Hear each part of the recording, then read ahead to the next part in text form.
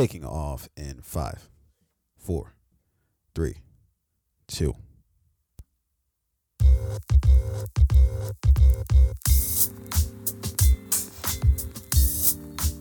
Yo, yo, yo, it's your boy, T.O., as you know. It's your boy, O Rain, real name, no games, no gimmicks. Yo, this is the motherfucking Fade Podcast, your one-stop shop for everything TV, medium, film related, along with any other goddamn thing we want to talk about, coming to you live and direct, Harvard Studios, Baltimore City.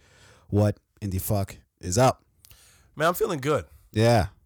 Your team just won, right? Yeah. You guys got the W? Yeah. Okay. So the Green Bay Packers are 2-0. LA Rams are 2-0. Yeah. We don't meet this year, do we? We do meet this year, if I'm not mistaken. We don't meet this year? Yeah. Okay. Lucky fair you. enough. Yeah, well, okay, whatever. Lucky you.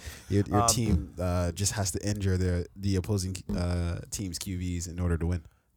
We do it dirty. So Sometimes it's pretty, as long as it gets done. Okay. I suppose. Yeah. No. I like to take my dubs, clean. I don't like any of this.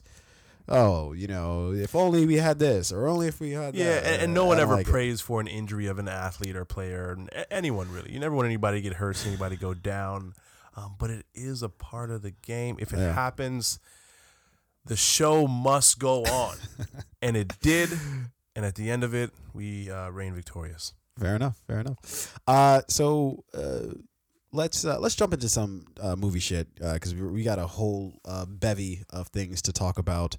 So I know we wanna start being more sort of efficient with our time instead of So a lot of times when we do these shows, like, we have so much on our docket of things that we want to talk about, and sometimes we just have so much fun sticking with one particular conversation or subject matter that 2.5, 3 hours later, we don't even get to some of the stuff we want to talk about. So we're going to make a point in this recording and future recordings to cover more of those topics by just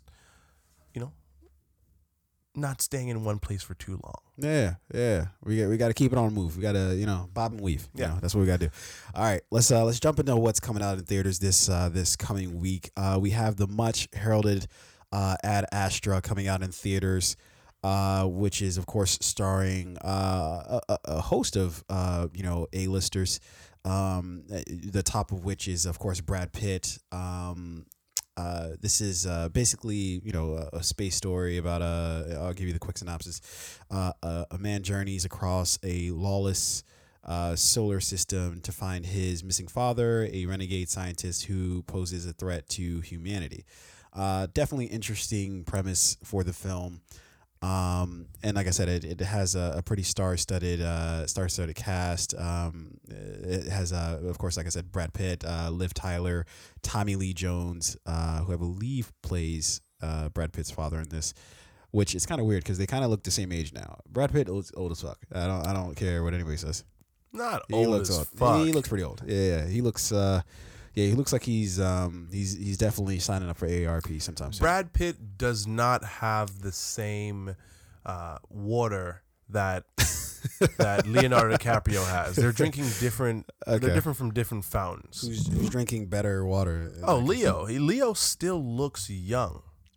Do you think Leo looks young? I mean, obviously, or is he just always with somebody who is about 22, so therefore he looks younger? I think Leo has aged very well.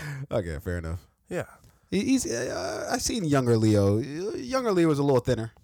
Yeah, I mean, you're gonna put on some pounds. Your face is a little bit rounder, but he's aged well. And not all white men age well.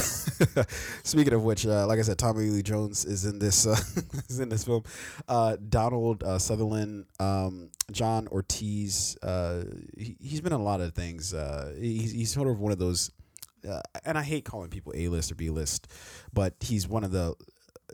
You wouldn't know him by name, but you would know him in terms of I've definitely seen him in some things. Anyways, a lot of buzz around this film, Ad Astra. People are obviously talking about it. Not just that it's done well at film festivals, I believe, but the reviews for it have been pretty good, pretty unanimously great. But then also they're talking about it as far as Oscars. That this might be up for an Oscar. So yeah. Dude, to me, this movie is just too close to Interstellar. You think The film, which had Christian Bale? Was it Christian Bale or was it Matthew McConaughey? Yeah. Space travel, space time continuum, shit, too close for me. But the movie doesn't look bad. Again, the cast is phenomenal. Yeah. When I see this in theaters, honestly, I can't say that.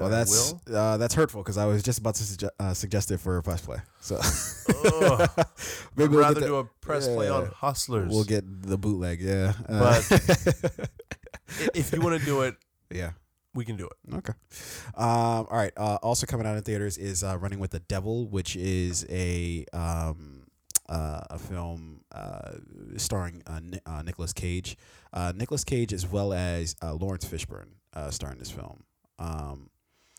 The quick synopsis is a tenacious federal agent traces the supply line of a group of cagey and experienced cocaine dealers. I watched the trailer for it. It didn't look as campy as Nicolas Cage's movies tend to be these days. It looked slightly above that. So I don't know. 100%. Nobody could ever make me go see this movie in theaters, but it might be a good Netflix movie if it should rise upon. I wonder why this is going to be in theaters at all. Yeah, it's a mystery. Well, because white men fail up. That's pretty much the. He's a pretty big risk for big screen at this point. You know what I mean? Yeah. Streaming services. Yeah, and it's opening wide too, which is an even greater mystery of why this movie is opening wide, because that should most likely be a direct to DVD. Yeah. Or direct to streaming. At the very least. Direct to DVD would be very bad. Disrespectful. Okay. Also opening is The Wedding Year, starring Sarah Hyland, who I don't know if you've ever watched Modern Family. She's sort of the prissy daughter. And also starring Jenna Dewan, Channing Tatum's ex. Remember they were in Step Up together? No, it's fine. No, I don't remember. Nope. But then, most notably for me is Wanda Sykes is also in this film, as well as Tyler James Williams, who everybody might know him from Everybody Hates Chris. He was the kid who played Chris, as well as Dear White People. I believe he was in the movie. I don't think he was in the show. There's a Dear White People movie? Yeah, that's the first thing that came out. Oh, I just thought it was a show. I've never seen the movie. Yeah, the movie came out first, and then they were like, "Oh, we're getting a lot of feedback from this, so we'll go ahead and continue it." So they continued with the show, and then also Anna Camp. Party foul. Is that porno? What are you playing over there? I was clicking on an article for one of the upcoming discussions that we're gonna have, and there was some footage tied to the article. Yeah, don't you just hate that when they I just want to read it. I don't. It was a fucking ad. I don't want to see the ad, or I'm not buying anything you're selling me. I'm just trying to read something. Wholly unnecessary. You don't need to add anything to it. Anyways, everybody might know Anna Camp from the Pitch Perfect series. Anyways, and then of course, rounding out our theater going experience this week is Downton Abbey, which everybody says wrong. Yeah, I've always thought it was Downtown Abbey. Yeah. It's kind of strange. This show has been on for a number of years. It's been on, or it was on for a number of years. It was on from, I believe, 2010 through 2015, and I just never watched it. I just never watched the show. But now they've made a film, and where I'm guessing people are catching up with characters and whatever. To watch this movie, I would have to watch the show, and there's just no chance of that happening. No. So, yeah. I mean, or at least I'm not going to binge it. I could watch it, but I'm just not. I have no desire to binge that right now. So there's some shows that again I've heard are really good and like kind of like a must watch, but they're so far into production. There's 5, 6, 7 seasons. Yeah. And starting it from the beginning seems like a daunting task, and this is one of them. Yeah. Like this, I mean, it's Orange is it's the only New got Black 5 seasons, but also I think it has like 22 episodes. I think it's 22 episodes, but I might be wrong about that. Like It might- this show, might have less. Scandal, Orange is the New Black, Yeah. Sopranos, even The Wire, like, Lost. I'm like, going back and starting those shows from the beginning. Yeah. You're committing to something for the next 6 months to 9 months if you watch consistently. You've got to watch. I guess you got to episode. pace yourself, and it also depends on how good the show is, right? Yeah. Because at the beginning, it seems like this daunting task, but then as soon as you so for instance, and one thing we haven't talked about, which I'm surprised we haven't talked about, and also it's because I haven't watched a single episode of the new season, is Power. When I first started that series, I didn't want to start it because I was like, fuck, man, I want to have to sit through these fucking episodes. They're like an hour long each. Woof, that seems like a high order. Yeah. But then I don't know. After the first few episodes, I was like, all right, cool, whatever. I'm into this. But there were only like how many did you have to catch up on? Like 5 4? seasons. 5? Oh yeah. Yeah. Fuck. But it's good. That's what the toughest part about letting a series ride out and then watching. Like, I'd almost rather catch it live in some respects, because it's like then I don't have to like catch up like 5 seasons in like a short amount of time. It just seems it's like fuck. Yeah, I gotta start at episode. Feels like another job. Starting off a popular show at episode 1 when everybody else is up to date on it. Yeah. That it doesn't make it more difficult, but it just makes it more like somewhat frustrating, right? Because you'll tell them like, yeah, man, I'm on episode or season 2, episode 6, and they're like, oh, did the thing happen yet? And you're like, did you shut see up. the thing yet? Did what's his name? Did somebody die yet? And then you're like, I don't fucking know. Thank you for ruining that for me. Though. I don't know. I don't want to know. Or Yeah. you're ruining something for me right now. Yeah. So that's one of the worst parts. Yeah. Okay. Let's jump into what's coming out on streaming this week. September apparently is a light month for streaming content, because there wasn't a whole lot that's hitting the waiver wire for streaming this coming week. But nonetheless, let's start off with Netflix. We have Los Tigres del Norte at Folsom Prison, which essentially, quick synopsis, is it's about the beloved Nortino band Los Tigres de Norte performs for the inmates of Folsom Prison on the 50th anniversary of Johnny Cash's iconic concert. So for those who would remember Johnny Cash, the man in black, as they used to call him, performed at an actual prison for the inmates, which was kind of, for a artist of his sort of stature, that's kind of fucking big and important, so anyway, so he did it at this Folsom Prison apparently 50 years ago. So this band is sort of remembering the event by, I believe, I can't remember if they made a song of their own, or if they're just doing covers of his shit.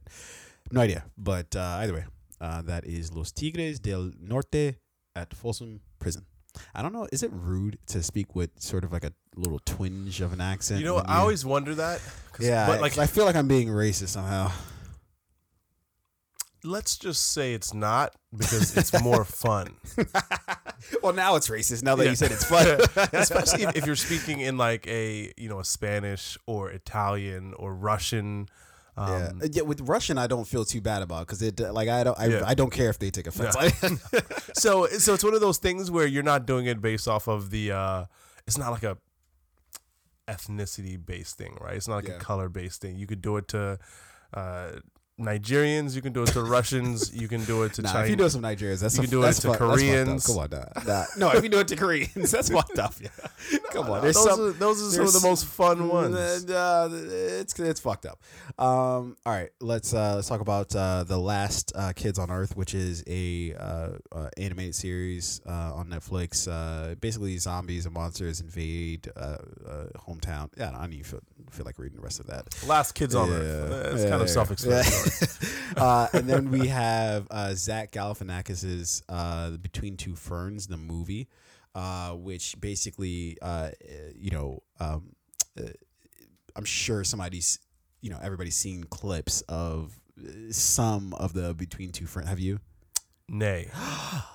Are you fucking kidding me? It's No. It's right up your alley because it's awkward, it's weird, it's fucking. So I'll say this, just because I know, I don't love Zach Galifianakis. He's not like my favorite actor or comedian. He should be. He's awesome. But no, I still think that same thing. I think he's awesome. So like I don't really have to know too much about this, and I don't want to see the clips. I'm just gonna go watch it. Yeah. Well, to give everybody sort of like an idea, if they haven't watched, the series, what it is basically just him interviewing celebrities. But he has like two ferns beside them, and it's basically just him asking them extremely awkward questions. Yeah, that sounds good. I'm extremely awkward. I feel like I've seen this somewhere, and you're not sure if he's being serious, like if it's like all stage or not. He has such a deadpan sort of delivery that you're like, I don't know if he's actually asking them these questions. So here's where I saw this show, because I think he's gonna be on the next episode of the show that I watched, the David Letterman's, and my next guest is he did a Between Two Ferns with David Letterman. Yes, yeah. yes. Okay, so that for this movie though. Yes. Yeah, so the next episode of and my next guest is that I was gonna watch is that episode because it looked really interesting. So I was trying to jog my memory before, like, where have I seen this thing before? Yeah, and that's where it is. That's hilarious. Yeah, so I'm definitely gonna watch the David Letterman interview, and I want to watch this. Is it a show or a movie? Well, it was basically. I actually don't know if it was an actual show so much as it was just like I remember seeing it on YouTube. I don't know if it was an actual show, so I have no idea. But it was very low budget because all they had was just two chairs, just two chairs. ferns. That's it. Yeah. But in this film, they have a whole list of actors and actresses. I'll just run through a few of them. We have Will Ferrell, Matthew McConaughey, Benedict Cumberbatch, Peter Dinklage, Chrissy Teigen, David Letterman, Jason Schwartzman, Tiffany Haddish, Paul Rudd, Rashida Jones, John Legend, Adam Scott, Brie Larson, John Hamm, Awkwafina, Haley Steinfeld, John Cho, Keanu Reeves, Chance the Rapper, Tessa Thompson are all the people who sort of are, I'm guessing, going to be like the guest on the show. Like this sounds really interesting. Yeah, I'm gonna watch this. Basically, like I guess the premise of the movie is that they're basically taking Between Two Ferns like on the road, and they're just traveling and talking to the celebrities. I'm pretty excited about that one, and the fact that it's on Netflix and I could just turn this on is pretty exciting. Okay, let's talk about Criminal, which is another Netflix film. This looked very interesting. It was basically well, let me try to find the synopsis here before I speak out of turn. Hold on one second. So here's the synopsis of it. Within the walls of an interrogation room, and with time running out, London investigators go through three suspects who each accused of a grievous crime. So it's basically, I think the idea of the show is that it all basically just takes place within this interrogation room, and these investigators basically are just questioning these suspects, and they have to sort of decide whether they're guilty or innocent. It looked very interesting, very compelling from the trailer I saw of it. All right, then we have a Disenchantment Part 2, which essentially just looks like it almost looks like Simpsons a little bit. Seems like it's I wouldn't be surprised if it's from the same people who do Simpsons animated series. Yeah, yep. on Netflix. And apparently this is part 2. So, and I think part 1 was fairly popular. But anyways, we have Fastest Car Season 2, which is basically just like a I guess a racing thing. But I think they like fix up like old beater cars, and then they like kind of soup them up with like the engine and shit. Like it still looks like a beater car, but it's I watched season 1. It's surprisingly good. Yeah. So some of them featured like, people who will take like an old 1993 Honda Civic, but they've got like this racing Formula One engine or motor in it. Yeah. There was this one episode where the guy had a minivan, right? But the minivan had like 800 horsepower. Shit. Right? So it was fast as fuck. Yeah. Some of the episodes featured like supercars versus supercars, like Lamborghinis versus Ferraris versus Porsches versus Corvettes. And then like the stories of the people who like own and build and make these cars, all very interesting characters. Yeah. So season 1 was really good. If you haven't seen season 1, go back, watch a couple episodes. I'm gonna watch season 2 of this show too. Nice. I was wondering where it went. Yeah, well, it's back. Here it is. Okay. And then also coming out is Inside Bill's Brain Decoding Bill Gates.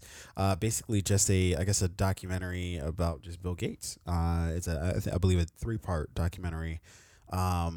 Basically just, diving into his mind, I guess. It looks really interesting. I'm very intrigued by it. I do want to. I will be checking this out because Bill Gates is kind of an interesting dude in that he's a billionaire who I think is very sort of polarizing in the way that, like, obviously I think earlier in his career it was more about just trying to build out Microsoft and maximizing Microsoft hell or what is it the phrase come hell or high water. Yeah, I believe is the phrase. And then later in his life, he's been more dedicated to the Bill and Melinda Gates Foundation. Yeah, the philanthropy and all that shit. But he's still a billionaire, so there's some dirty work which basically somewhere. Means you could do more, but you're you're specifically not choosing to. But I mean, I guess then that begs the question is like, okay, well, if I have $10 billion, I give away 5 of it. Can I just keep the other half? Yeah, people are gonna say, "Oh, well, you still have $5 billion." It's like, I mean, but to be fair, nobody needs $1 billion. Like, there is no need for $1 billion. Like, there is no way you could spend all of that money. There's literally no way you could spend unless all you just bought ridiculously expensive things. Even if you did, for no reason. Do you know how much everything you buy would have to be like? Yeah, 10 million each every hour. You can spend $1 billion if you really tried to. I'm not talking about if you win the lottery, you get $1 billion and they take like half. I'm talking about if somebody just give you straight up $1 billion. $1 billion. You can spend it. You can spend $1 billion. If you gave your money to the government, I'm sure they'll spend it nice. $100 million house on every continent, right? You said $1 billion. There goes like $700 million right there. Yeah. Wait, what'd you say? $1 million house? You go buy $100 million house on every continent just to say you have a home on every continent. Do you know how much $1 billion is? Yeah, but look, how many continents are there? I probably should know this. What is it? It's 1,100 million. When you say it like that, it sounds crazy. It's staggering. I don't even know if I got that right. But no, but look, how many continents are there? Like 7, right? I believe so. Yeah, well, you put me on the spot. Shit, I don't know either. We have North America. Wait, no, we have North America, South America, Antarctica. But is North America? It's 2 separate continents. Holy shit, we're sounding so fucking stupid. Yeah, we sound fucking. Let's abandon this conversation we're immediately. Losing listeners right now. Let's just say there's 7 continents, but I'm pretty sure there are, right? Okay. And obviously there's several $100 million plus properties in the U.S. and throughout Europe and Asia. If you're like, hey, I want a house on each continent, sure, and you have $1 billion. I'm gonna buy $100 million house on each continent. That's $700 billion right there. $700 million right there. Yeah. You spend the rest on supercars, really expensive shit, hookers, and the best drugs in the world. There's not enough hookers in the world to get you to even come close to spending all of your $1 billion. Like high end super hookers, not like the regular ones. Still. No. Yeah, true. You can't spend it. Come on. Unless you're just... You can't even have that much sex. No. You'd be fucking tired. You'd be too tired to spend the rest of the money. Okay. So let me see. The U.S. meaning of $1 billion is a 1,000 million or 1 followed by 9 knots. So I guess it's a lot less than I was saying, but that's still staggering though. Gotcha. So like $1 million would be like what, $1,000 bills? No. Is that and so I thought it was like $1 million would be like 1,000. Oh my God, we are sounding stupid. We're sounding very stupid. But like, let's keep going. Sure. Let's not stop here. I want to We've abandon come this ship. far. You're like, no, we'll pay $1,000 bills. Is that not $1 million? $1,000 bills. No. Gotta do this math. No, that's not. That doesn't sound right. No, it's $100,000. $100,000 is $1 million. Yes. Okay. I don't know why I didn't fucking know that. Yeah. So $100 bills is $1 million. Yeah. Whatever listeners we had, they're promptly exiting now. Yeah. Like, These guys are really stupid. Smarter than this. Oh, That's you're 10 million, stupid. actually. Stupid Anyway. is what they're saying. But no, you can spend $1 billion. You can over spend, the course of your entire lifetime. you can spend $1 anything, billion. right? Based on just by buying ridiculous shit. But what I'm saying is if you live not even a modest lifestyle, but just like even okay, like say if you're even living like a lavish lifestyle, $1 billion is fucking hard. Like you'd have to try. Oh yeah, you have to have make a real goal like, hey, I need to spend all this money. and you have to say I'm gonna spend this much every day, or try and spend more than this amount every day in order to like hit this goal in a particular amount of time. Yeah. I mean, Mike Tyson spent what 200 million Right. over the course of like 3 years. Right, but then You give 1995 Mike Tyson $1 billion, he'll spend it. yeah, fair enough. And inflation's only gone up, so I guess that helps you in your argument. Okay, and then last coming out on Netflix is Las del Hockey. Although I could have just said hockey, but I chose not to. Not quite sure why. Yeah, I didn't like the foreign accent you used for that one too. I couldn't. Yeah. It wasn't distinct enough Yeah. for me to figure out What was what going on? region Yeah. you were. No, I regret it. I disrespecting? regret it. Yeah, I wish I could take it back. So this is about the passionate members of a girls' roller hockey team chasing down victories on the rink while striving to make time for school, family, and romance. So, Yeah. To anyone who watches that, I hope you enjoy it. I will not. why not? But it seems pretty. no, It actually, seems pretty. you know chill. what? You know what I don't like. I don't Yeah. like the word rink. Why don't you like the word? Rink? The roller skating rink. Yeah. Hockey rink. I mean, that's what it's called. That's just. yeah, I that's just don't like what it. is. Hockey, Okay. roller skating ring. Because I always thought it was ring. Well, I mean, I'm sorry, But it's that rink. You're. I don't like that shit.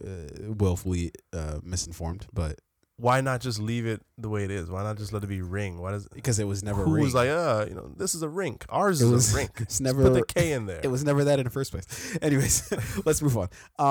All right, so let me get to a couple throwback picks for streaming. The first one is from HBO, and it's "They Shall Not Grow Old," which is basically it is. Let me just give again the quick synopsis. Using state of the art technology and materials from the BBC and Imperial War Museum, filmmaker Peter Jackson allows the story of World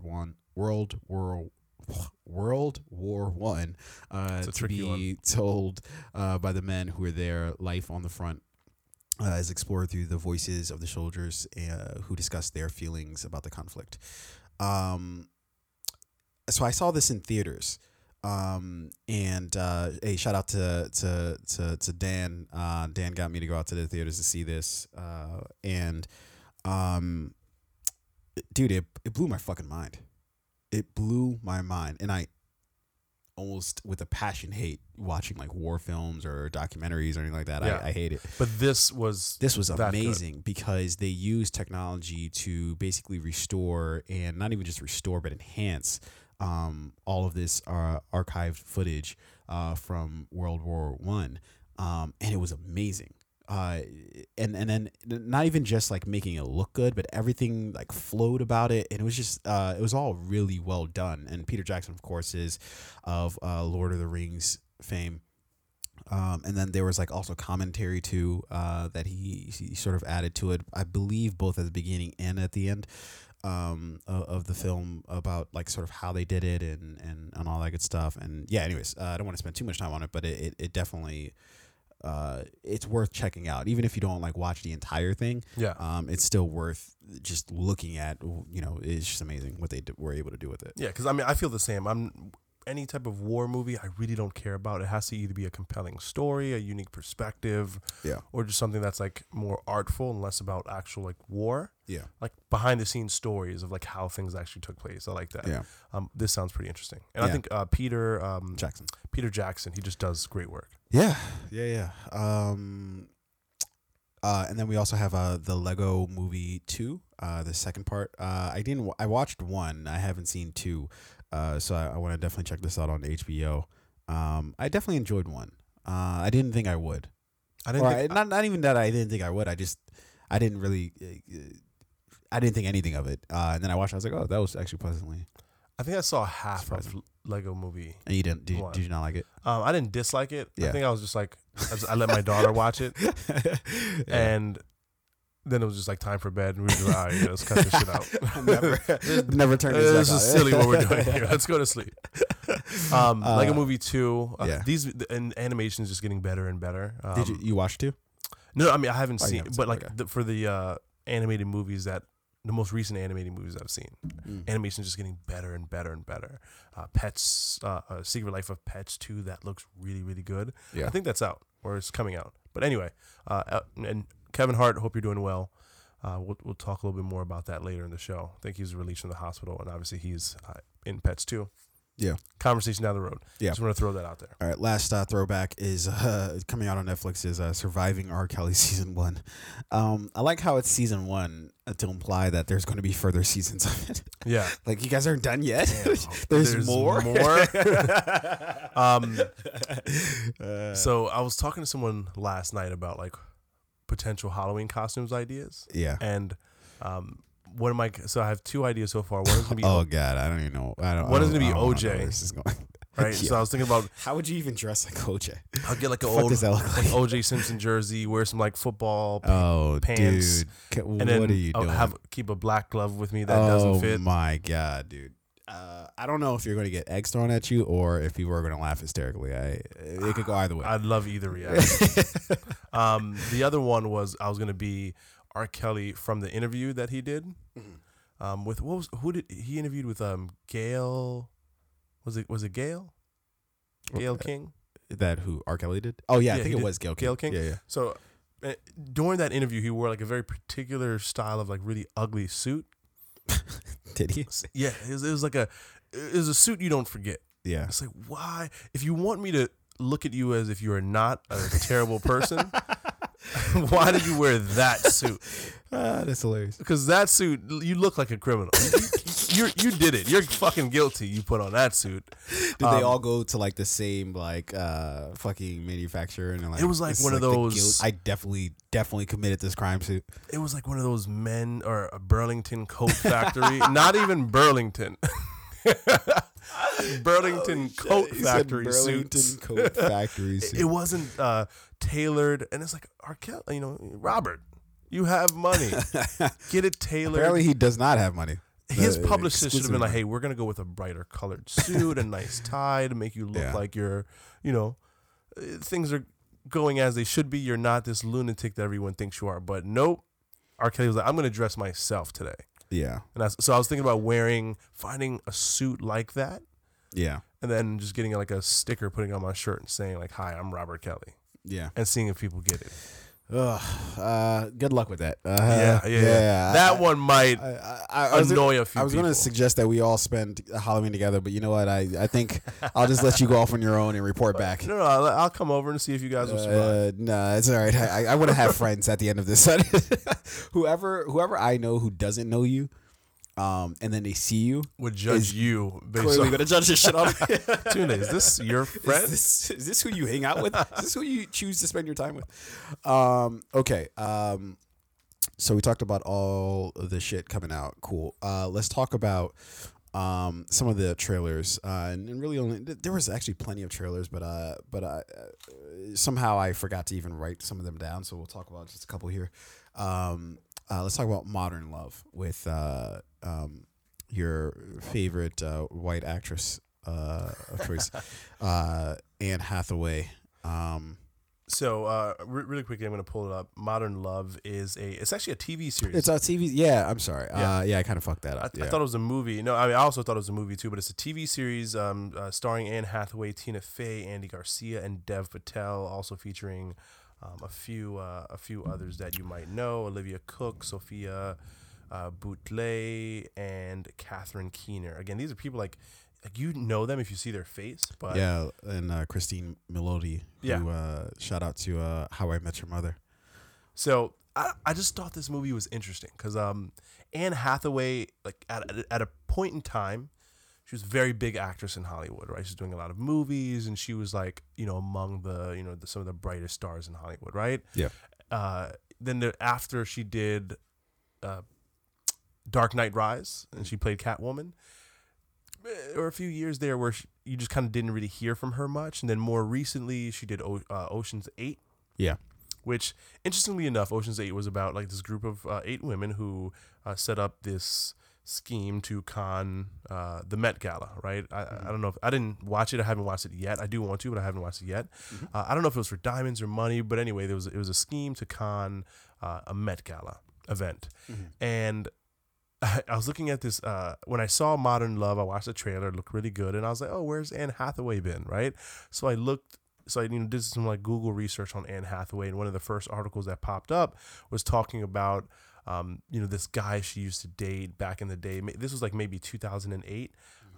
He was like this French guy. I forget his name, but I'm gonna have it here in a second, and he was a con man, right? So the article was written around the time that Ocean's 8 was coming out, and it was basically saying like, hey guys, Anne Hathaway's doing Ocean 8 movie where she plays a con woman. Let's not forget that she dated a con man back in the day. And I'd heard about it, but I'd never really done any like real research on it. And the shit that he was doing was fucking crazy. It was like some Bernie Madoff type stuff where he started this like fake company. And the company claimed to have relationships with the Vatican, right? So that they were able to buy these like church properties well below market value, and then he was like somewhat of a broker. Yeah. But it was completely a lie, but he got so big into this scheme that he was like, working with the Clintons and working with Trump, and he was spending a ridiculous amount of money that he was getting from his donors. Again, and this was all a scam. So like they were talking about the lavish lifestyle he wanted to live. Like he paid an elite dog walking service $37,000 a month. He at one point they said that he like flew his personal physician from like New York to Italy just to check out something. He had like his throat was sore, so he flew him to Italy. Yeah. To look him up, and he was, oh, you're fine. Flew him back, right? This is all money from the fund that he started. So he was just doing wild shit. He was renting like $5 million a day yachts with him and Anne Hathaway, right? And throughout the whole thing, like once the curtains finally came down and the Fed investigation started, she broke up with him like 10 days before he got indicted, and I think he did like a couple years in jail, and then he got deported back to Italy. But she said she had no idea. Like, oh, I knew nothing was going on. I didn't question where the millions and millions of dollars were coming from. We just hung out on the yacht. Yes, this bracelet cost $3 million. I didn't ask him where he got the money from. So it was just all very interesting. But I mean, like it's not like she was with him and then he got rich and then she was just like, I don't know where this money came from. It was like he was already rich. So no, whatever. But see, that was the thing.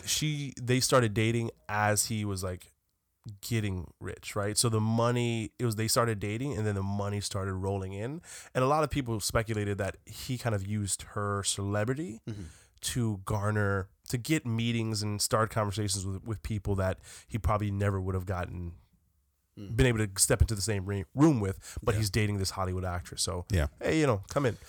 So again, it was very interesting.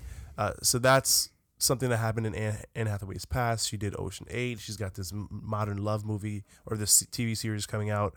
Which she bounced back, dude. It was a good bounce back. She did The Dark Knight Rises, but then she also did Interstellar, The Intern. She was in Interstellar. Yeah, she was. Yeah. damn, Dr. Brand. No. Brand. Yeah, I forget who. Don't remember character. that shit. Well, that's because you're not really a fan of Interstellar, but no, I really liked Interstellar. I'm not a fan of Ad Astra, or whatever that fucking movie's coming out. But anyway, good to see Anne Hathaway back doing shit, working, and this modern love thing looks really good. It looks all right. Let's explain to people what. Not really good. Really good was a stretch. Yeah. Looks okay. It looks okay. The story is really good. And continue. Basically, it's just like a anthology. And I'll give you the actual premise here is modern love will explore love in its multitude of forms, including sexual, romantic, familial, platonic, and self-love. It's basically just like one of those. I don't know if you've ever seen those movies like Valentine's Day or something. They always come out with during like holiday seasons where it's just like a whole bunch of fucking people doing shit and it's disconnected stories and then maybe somehow they all somehow fall in love at the end. Yeah. Okay. So that's what I'm assuming this kind of is, but who knows? It might be better or worse. It looked like an easy watch.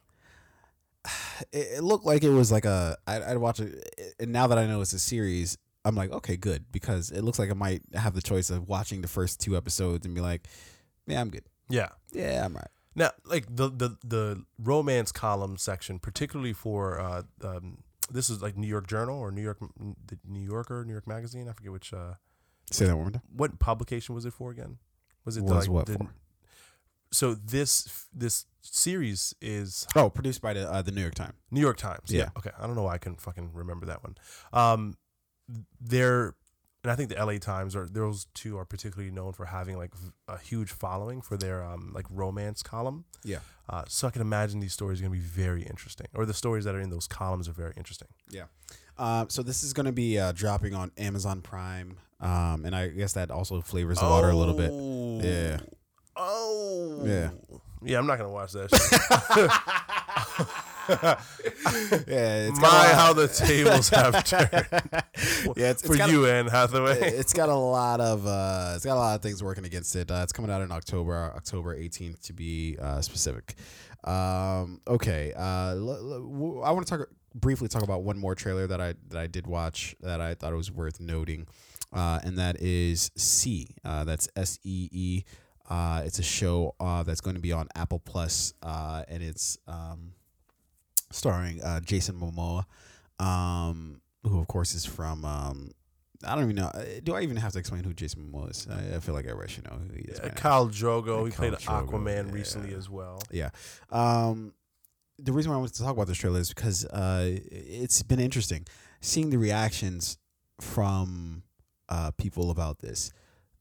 Some of people would say the trailer looked like trash, that it looked terrible, that it looked boring, that it looked stupid.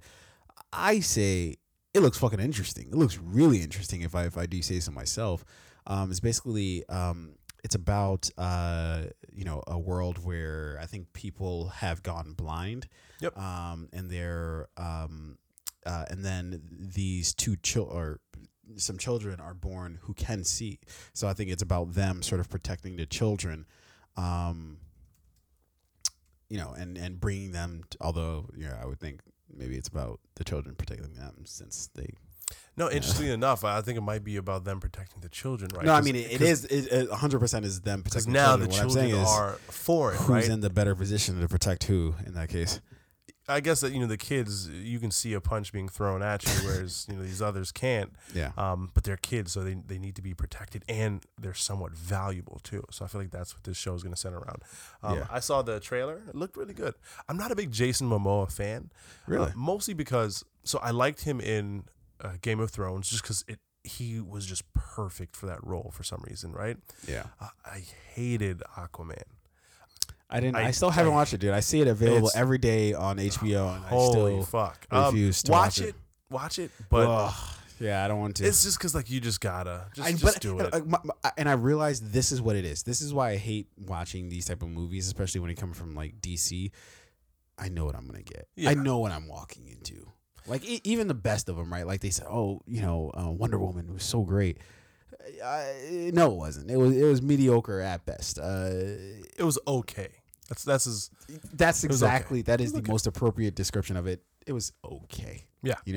But to them, I was like, oh my god, people did absolutely hate it. So therefore, it's the best thing ever. The next Wednesday that you have, yeah, when you've not had a terrible day at work, it's a mediocre day of the week. Well, you know what? The next time you have like a really rough day at work, that's when you want to come home and watch Aquaman, because you're gonna be like, "Hey, it can't get any worse than this, right? It is only up from here." And that movie is it's okay. So it won't make the day completely suck, right? Yeah. You'll be thankful that, hey, I wasn't a part of this film. Yeah. So C looks interesting to me, but it's been weird seeing some of the not weird, but just interesting seeing some of the reactions from it, from the trailer, and of course, like I said, this is coming out on Apple TV Plus, and there was one other show that they came out with. It's with Jennifer Aniston and Steve Carell. Newsroom or something like that? Yeah, something. It has to do with a newsroom. I don't know if it's definitely not called Newsroom. Morning show. Morning show. Yes. And so looks really good. It looks pretty good. It looks pretty good. But is it enough to get people to actually like buy into Apple TV Plus? I don't know. Because these are new properties that are really obviously unknown, and I don't know if. Obviously Apple has a huge name behind them, so at least some people will just be curious to see what they've got to offer. But I think they're gonna have to get a TV series, like a movie, do a big movie production with like an actual like movie star, right? No, but what are you talking about? Jennifer Aniston, Steve Carell. No. Listen, we've had this conversation before. Sure. Jennifer Aniston isn't a movie star. But I'm saying there's tons of people within it. Plus, different. Plus, also, Jason Momoa. He is a bona fide. He's an movie star. actor.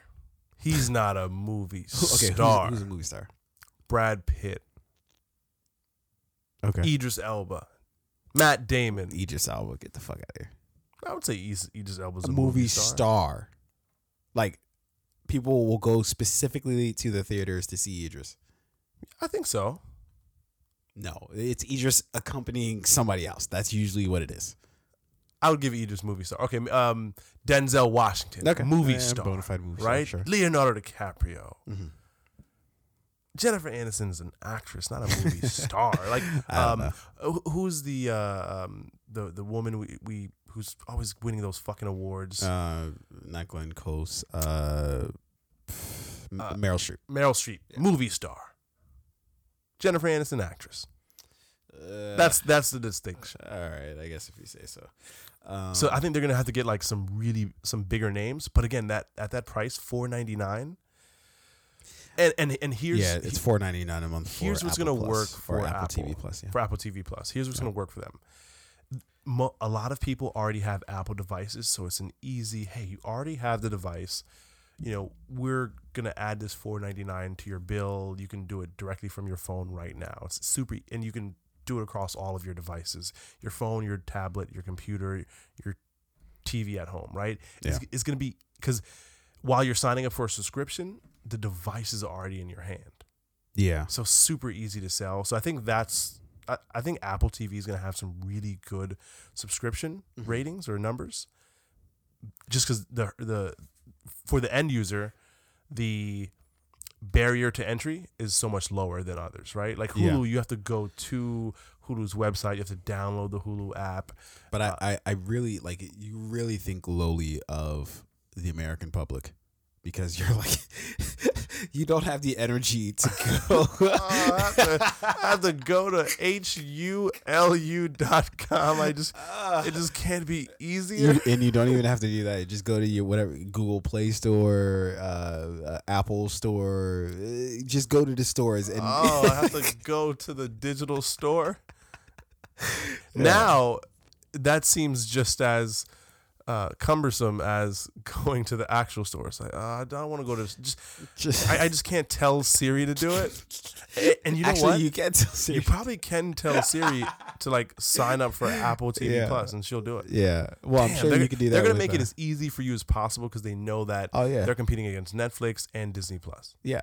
When you have so many sort of Siri's gonna ask you. Right, you're just gonna be chilling in the house one day. She's gonna ask you if you want to sign up. Apple TV Plus? Like, bitch, what? Sit the fuck down. You're Siri. on mute. How did you exactly? How did you override? They're listening. if you even mention Apple TV Plus, Siri's gonna hear it and ask, like, "Would you like me to subscribe?" Yeah. Okay. So while we're talking about streaming platforms, we just talked about Apple TV Plus. Another streaming platform is about to hit market. It's from the Magnolia Pictures, which is I believe they're a movie studio, and I guess maybe I'll have to go back and double check how they categorize themselves. But basically, they produced like a shit ton of movies, or maybe not a shit ton, a lot of movies. Enough. Yeah, enough to movies. Launch a streaming service. Exactly, and they're doing something interesting. So they're launching this on Dish Network, right? Which is interesting, but who the fuck has Dish Network? Yeah, but you take what you can get, I guess. Yeah, it's the only person who ever has friends or who has Dish Network is the friend that you never like really want to go over their house anyway. They're like, yeah, I'm gonna fire up the grill this weekend. You should come, and you're like, clipping my toenails I'll let you know this weekend. Yeah, I'll let you know. I don't have time. They are the ones that always have Dish Network. So what they're doing is they're doing something interesting. They're actually launching 3 different subscription based movie channels on Dish Network. One called Warriors and Gangsters, and then another called Docs, and then the other called Monsters and Nightmares. And they're all specific to action, which would be the Warriors and Gangsters, documentaries, which would be Docs, and of course horror, which would be Monsters and Nightmares. And I believe what they're going for is they're doing it at a price point of $4.99 per month. Seems to be the sweet spot, I guess, for streaming platforms. And each, they'd love to charge $14.99 or $12.99 like Disney Plus. Yeah, but they know that's not. They don't have the juice. Yeah, they don't have the juice for that. So, and I actually misstated that the channel itself for Magnolia Selects, which I believe is just like the broad based sort of channel that they're launching, that's $4.99, and then each of the standalone ones that I just mentioned are $2.99 per month via Dish's on demand subscriptions. And yeah, I mean, this is interesting because we're seeing a lot of these sort of studios put things out on these cable providers, or I guess I guess they would be either cable or Dish providers. And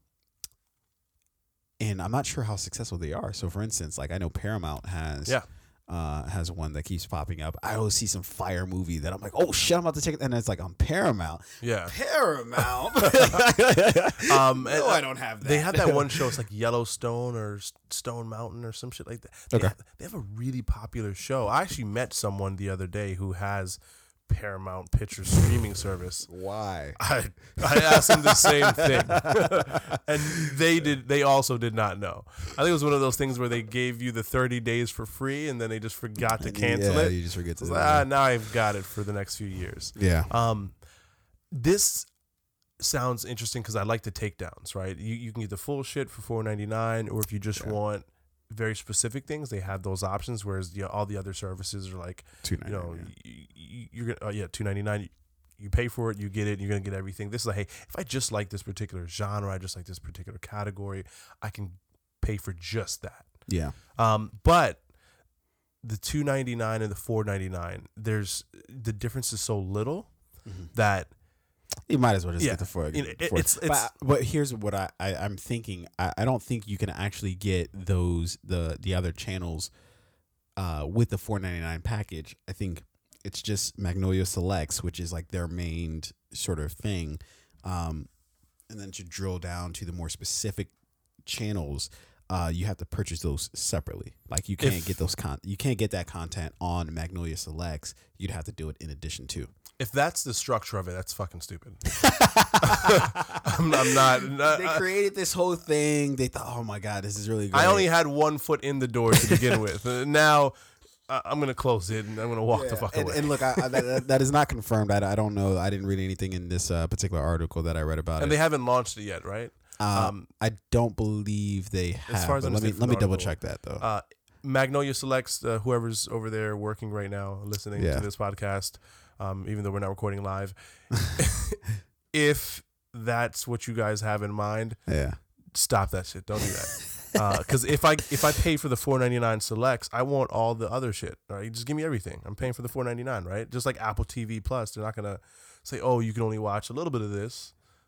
Right, and then so if I get Magnolia Pictures Selects, right? Yeah. But I want something that's in one of the other takedown categories, the $2.99 categories. Yeah. Do I got to pay for that too? Yeah. So I'm gonna be billed $4.99 and $2.99 a month. Well, just consider that to be, what would that be? What, $7.99? I don't even know. What is it? $8.98 in that? Yeah, that would be $8.98. Yeah. No, my math was slightly off. Yeah. No, don't do that. No. I'm gonna get the $4.99 thing. Just give me everything with that. Yeah. I don't want to see two charges on my statement. Actually, wouldn't that be $7.98? What? Yeah. Yeah. Or wait, no, $6.98. No, $6.98. That's $6.98. No, $7.98. Fuck. Yo. Public school.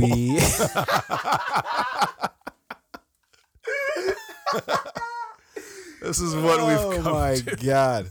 Holy shit. We are both woefully stupid. Okay. So that's Magnolia. So final thoughts though. I think this is good for those who like smaller pictures, the things that you might not be able to find on a Netflix. Sure.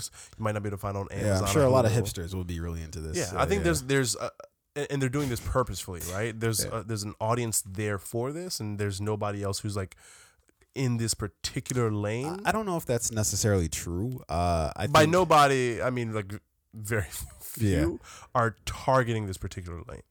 I think it's an interesting try, but I'm not sure how successful that's going to be, right? Because you're telling me if I want to watch specifically like action movies, I've got to get this, mobsters and gangsters or whatever the hell they listed it as. I don't know. Maybe that's adding another barrier for me, meaning that like if I've gotten your Magnolia Selects, like because I'm not just going to want to watch action movies, or even just if I like that shit, documentaries. Sometimes I will want to watch a documentary. Yeah, right? And so it's like, well, why do I have to get all? And then not to mention if you got all three, right? Because that's the three $2.99 packages plus the $4.99. It's just like, no, this is all very weird and complicated, and I don't have any. Come on, guys, this is getting messy. Let's clean it up. Your content isn't that fire. Yeah. All right, let's press forward here. We have some new news as far as Game of Thrones is concerned. It is not just rumored, but highlighted that we might be getting not just one Game of Thrones prequel, but deuce Game of Thrones prequels. In this article from Yahoo, nonetheless, I was reading about how the original or the prequel that we sort of had, or that we knew was going to be produced, that I think they've already shot the pilot for, that is going to follow Game of Thrones from, I believe it was like 1,000 years ago or something like that, from when we started following obviously the Starks and Targaryens and all that stuff at the beginning of Game of Thrones. This particular series will follow a specific house, and it's going to be following the House Targaryen at the beginning, or I believe 200 years before the events of Game of Thrones. And all of this is obviously based on George R.R. Martin's all of the material that he's written. So these are all things that are pulled from existing material that he's written. I don't necessarily think that they're from his specific books, obviously, because that has to do with a Song of Fire and Ice, which of course is Game of Thrones. But he's written so much other material that gives you background on all these houses, and I don't know how the fuck does he come up with this shit? Like, what the fuck? Like, he just be in a crib like, yo. Then he has to smoke so much weed. Yeah, and then north of the wall, there are these wildling people. And then there's 1,000 years of history on them, and it's very detailed, And it's just like, dude, you have too much fucking time on creative shit. Creative, or maybe you're just, I wonder if he's married. He's got to be. Oh, he is married, because I think his wife's favorite character was Arya. I remember reading that. He was fucking her one night. He was like, what if you were really my aunt? And that's how he thought of the whole Daenerys Jon Snow. What if he just found out? What if he was fucking his aunt? And that's a real yikes. George R.R. Martin kept going like, I don't want to. That's nasty. Oh, shit. But anyways, so this the first prequel that I heard about, I wasn't too excited about it. I think for me it was just that, like, Game of Thrones was too new. It was like, all this shit just happened and there's a prequel coming already. Like, let's give it some air, let it breathe a little bit. Yeah. But this prequel focusing on the second prequel announcement focusing on the Targaryen family, that sounds a little bit exciting, right? Yeah. And this will one of the big parts of it will feature more dragons. There's gonna be lots of fucking dragons in this one. That's what they're saying is dragons everywhere you turn your head, which will be fucking dope. But also, here's what I'm kind of hoping is that I felt like we did get kind of robbed with the ending of Game of Thrones, and there were a lot of still questions up in the air, and it felt like it was very abrupt. Yeah. But what I'm hoping is that they were doing that because they knew on the back end they were going to do these prequels, and then that's when they're going to give us a lot of the shit that we were kind of looking for. Give you a little bit taste of it, and then hey, there's a lot more of it coming. Exactly. So hopefully they'll be able to do some interesting things with the dragons. I know one of the major things that theories that was going around that might happen in at the end of Game of Thrones was that Bran would warg into a dragon and he'd be able to kind of control the dragon. So it'd be cool to see shit like that, kind of play out. So yeah, anyways, I just thought it was really interesting that they're trying, one prequel, one addition to a series that's ended. Okay, 2. You are betting the entire house. Yeah. On it's interesting to see what people are going to do, right? Are audiences who are interested in or are fans of Game of Thrones going to watch both? What particular audience is going to choose one over the other? Yeah. And what are ratings going to? Are both shows going to be wildly successful, or is one going to be more successful than the other for whatever reasons, right? Yeah. And obviously the writing and the casting and all that stuff is going to determine the success of the show. Yeah. But if you watch one of these upcoming prequels, can you divorce yourself from the other? Can you just ignore it? No, or are you going to have to watch both? And I don't know. Weirdly enough, I think they can start doing some cool things. So, for instance, there can be like a whole bunch of like not necessarily Easter eggs, but like just things that are like dropped in, sort of where it's kind of a connected universe in a very sort of subtle way. There's things that they can mention in one show that is played out in another. And they can start doing some cool things like that. But they have to do it in the right way. Now, what's the right way? No idea. Yeah. But I know that it can't come out looking sloppy. Like it's gotta. Each show might have little nuggets that, like, hey, if you're kind of interested in what happened at this point of time, you might want to watch the other series because that'll really detail it out. Like, if the Targaryen family has a notable episode or few episodes in the first prequel that was announced, right? Mm-hmm. Then you probably have to watch the second prequel, which focuses on the Targaryen family to learn more about that storyline or those events that took place. Yeah. So it's going to be very interesting. Yeah, either way. Yeah, and it's going to be interesting seeing where the shows go now that they don't have the writers from Game of Thrones. I don't think they're involved in any way in these particular shows.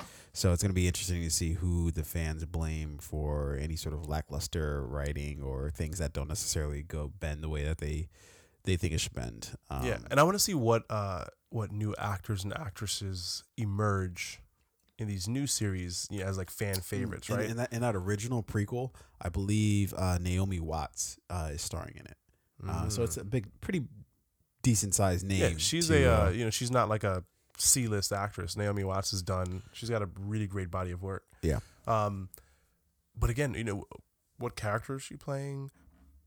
What story is going to be told around that character? And then there's always some like the smaller characters that fans grow to love, right? Yeah.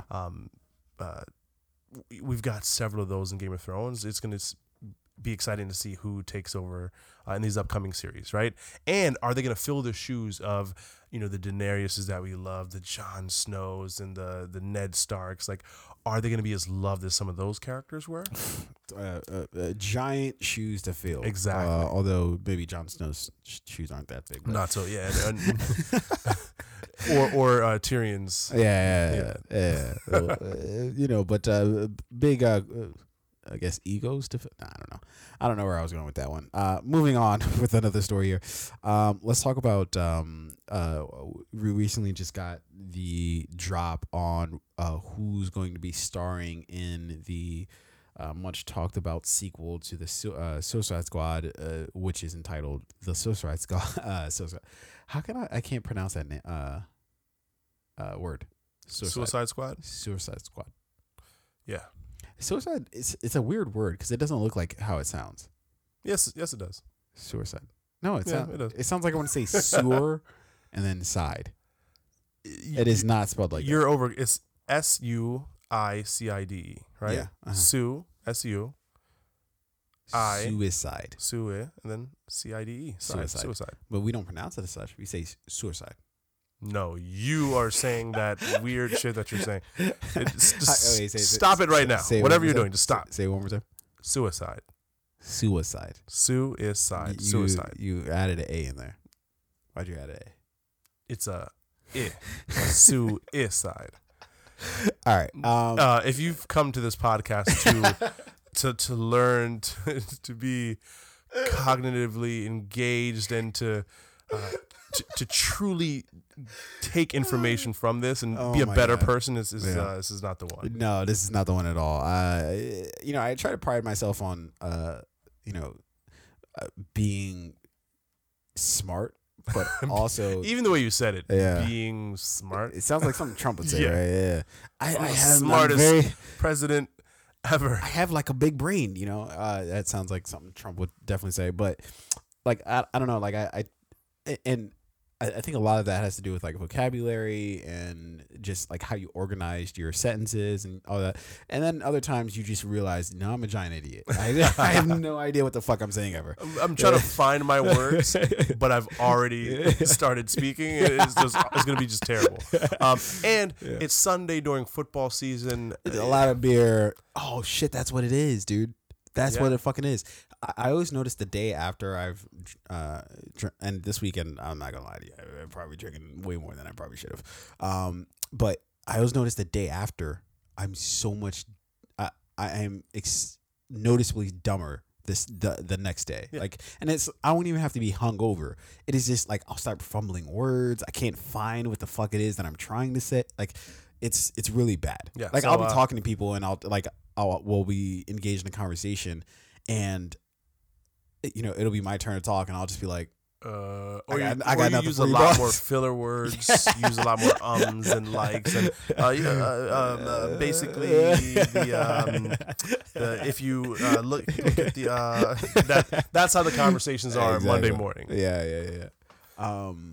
But anyways, let's press forward with this suicide. It was announced, what the who's going to be in the cast for Suicide Squad. And of course, this is coming from James Gunn, who is the director of the film, along with He's directing that as well as Guardians 3. I believe he'll of course still be directing if everybody can remember that the story from a few months ago. So let's talk about some of the notable either additions or subtractions from the cast. So in the original cast, we of course probably the most I would say probably the most notable actor was Will Smith, and of course he played Deadshot. And in this film, he is clearly not attached, which is I don't know. How do you think that's going to be received? I feel like it'll cast a smaller shadow over the film, right? When you have a star to the caliber of a Will Smith, there maybe are expectations for the movie that I'm not going to say are unreasonable, but like the movie's then supposed to be larger than life, right? Oh, you've got Will Smith. He's this massive Hollywood star. You got Jared Leto, big Hollywood star, Margot Robbie. Removing someone from that removing someone like Will Smith from that equation just kind of levels out the playing field a little bit, where it's like, okay, we've got a bunch of really good actors in this film. Now we can focus more on the story, right? And what you didn't get from Suicide Squad is like too much of an emphasis on Will, because again, the story was about a bunch of different characters in this Suicide Squad. Yeah. But as an audience member, Will, you like Will, you want more of Will. Like I want to see more of this person. I want more background story on this particular character. Now that he's not a part of this project, I don't think there's going to be that shadow. Yeah. And also notably missing from, this film is Jared Leto, who of course played Joker in the original Suicide Squad. And I think it's okay. I think we don't need any more of that, whatever that was. No, let's And I mean, and Jared Leto was supposed to also be doing a standalone Joker film, right? Well, after this Joker film that's coming out, yeah, maybe we should just go ahead and cap that. Yeah, because the Joker film, starring Joaquin Phoenix, I mean, it's receiving rave reviews. Like it's already being talked about in terms of like Oscar contention. Yeah. So, if I were Jared Leto or whoever's thinking about doing another Joker movie, right now is not the time, because that shit is, that shit is on fire, right? Yeah. Now is not the time to try and let's see if we can do better. No. Yeah, let's just leave that where it's at. Yeah, and honestly, I'm getting down on Jared, but I don't think it was his fault. It was what they did with the character that I think ultimately made it seem stupid. Okay, and then of course, Cara Delevingne, if that's how you pronounce her name, she's also obviously not going to be in the film. Here's how bad the movie was. I don't even remember what the fuck happened to her character. I have no idea. Did they kill her? They killed her, right? Wasn't she something like the sorceress? Yeah, like the sister. Yeah. And she was like the big. She was a big bad of the film. I think she died somehow. Yeah, let's just assume. So you know what I might do? I might watch Suicide Squad under no circumstances again. am I going to go revisit that movie. Once was enough. We should watch Suicide Squad and Aquaman back to back one day. All right, fuck it. Let's just throw in Batman versus Superman. Let's throw in Justice League. Let's just watch all these below average films. Yeah, and let's not forget to take the seal off of the gas main in the basement. Hope it hits before. Before we finish either of those Justice movies. League hits, yeah. Okay, let's talk about some of the people returning. We have Viola Davis returning as Amanda Waller, Margot Robbie returning as Harley Quinn, who also has Birds of Prey coming out, which is basically Harley Quinn's sort of gang. And then we have Jay Courtney returning as Captain Boomerang, and then Joel Kinnaman returning as Rick Flag, which, okay, cool. I guess it's good to have at least those people back, but also whatever. Some notable additions. We have John Cena. Like he does have good intro music. So John Cena and Idris Elba are just like joining film franchises, right? Like, let me just jump on this shit real quick. They're joining the same franchises. Yeah, Idris Elba was most recently in Hobbs and Shaw, And John Cena recently, the film is in production, but he joined the cast of the Fast and Furious, which 9. Fast 9 is coming out 2020. I think April of 2020, May of 2020. Yeah, who cares? So yeah, they both joined that franchise, and now here's both of them are now doing this project, right? Yeah. So very interesting. One of the other notable additions is Alice Braga, who you probably know her. She was in I don't know who that is. remember that movie with Will Smith, I Am Legend? Yeah. She was the woman with the child who found him at the dock. Oh, she's in it. Yep, she was in Elysium, Repo Man, Predators. She's in your show. She's one of my favorite shows, Queen of the South. Yeah. I think that show is very like cheesy and it's not supposed to be like they're not winning any Emmys or Golden Globes on that show, right? Yeah. But I think she is a great actress, and I think she's gonna be a great addition to this particular film. And then we have Taika Waititi, who he's doing all sorts of things, but he's most notable for being a director. And he directed did he direct it? No, I'm not sure if he directed it, but he has the film Jojo Rabbit that's either coming out or has come out. But it's basically about I think a kid who has an imaginary friend who turns out to be Hitler. Which is a very interesting looking film. And then also he directed Thor Ragnarok. Yeah. And then also I think he's directing Thor Thunder and Love. Yeah, I fucking hate that title. Yeah, I'm not. But I have a feeling Marvel always does this, where the title sounds stupid, but then they somehow turn it into something that's like, oh, that's cool. I mean, we know that Thor is in love with who's the Natalie Portman's characters? What's her name again? Jane. Jane Foster. Yeah, we know they're in love. He's the god of thunder. To me, it was too simple. It's too easy. It's like thunder and love. Okay, sure. Right? Yeah. I feel like someone in the meeting just put it in as like a filler. Yeah. For the title of the film, and then James Gunn was probably like, "Yeah, let's keep it. Let's do that. Let's not. I've got a script to write. We've got other things to worry about. Thunder and Love it is. Yeah, and then also notably in the film, of course, rounding out the cast is Idris Elba, that we talked about, 2 minutes ago. Not a bad move for Idris. Yeah. Or did we already mention him and I just completely forgot? Oh no, we mentioned him. We were talking about Idris and John Cena. Yeah, right. Okay. But John Cena, don't really care too much. I imagine he's going to be like the muscle in this movie one way or another. Yeah. Either a really strong bad guy or like a muscular good guy who can shoot and run and gun, right? Yeah. Idris, I want to see what role he plays. Good guy. Maybe they just pull a Terrence Howard and just be like, I guess this is our new Deadshot. Oh shit! Oh, yikes! Maybe because I don't think that character that. is still very much a part of the Suicide Squad story. You don't need him to be. It's fine. The story was sufficiently terrible enough where they don't really give a shit. I mean, one black guy dropped out, another one's picked up.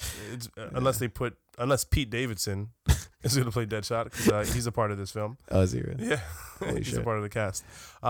Pete Davidson is. Yeah, but I mean, I hope they do better than the first one. Luckily, they only have upward mobility. Well, James Gunn is directing it, so I have a little more confidence that it's going to be, that they're going to. But what they have to do is the studio, meaning either Warner Brothers or maybe even some of the people at DC, they have to kind of take their hands off of it a little bit. Like let somebody make their fucking movie.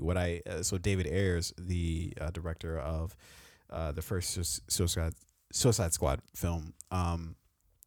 I think he famously said like they basically went through and chopped up the movie on the back end and reshot a whole bunch of shit and kind of like stitched it all together and used like a production company that was used to doing like trailers and shit in order to do it.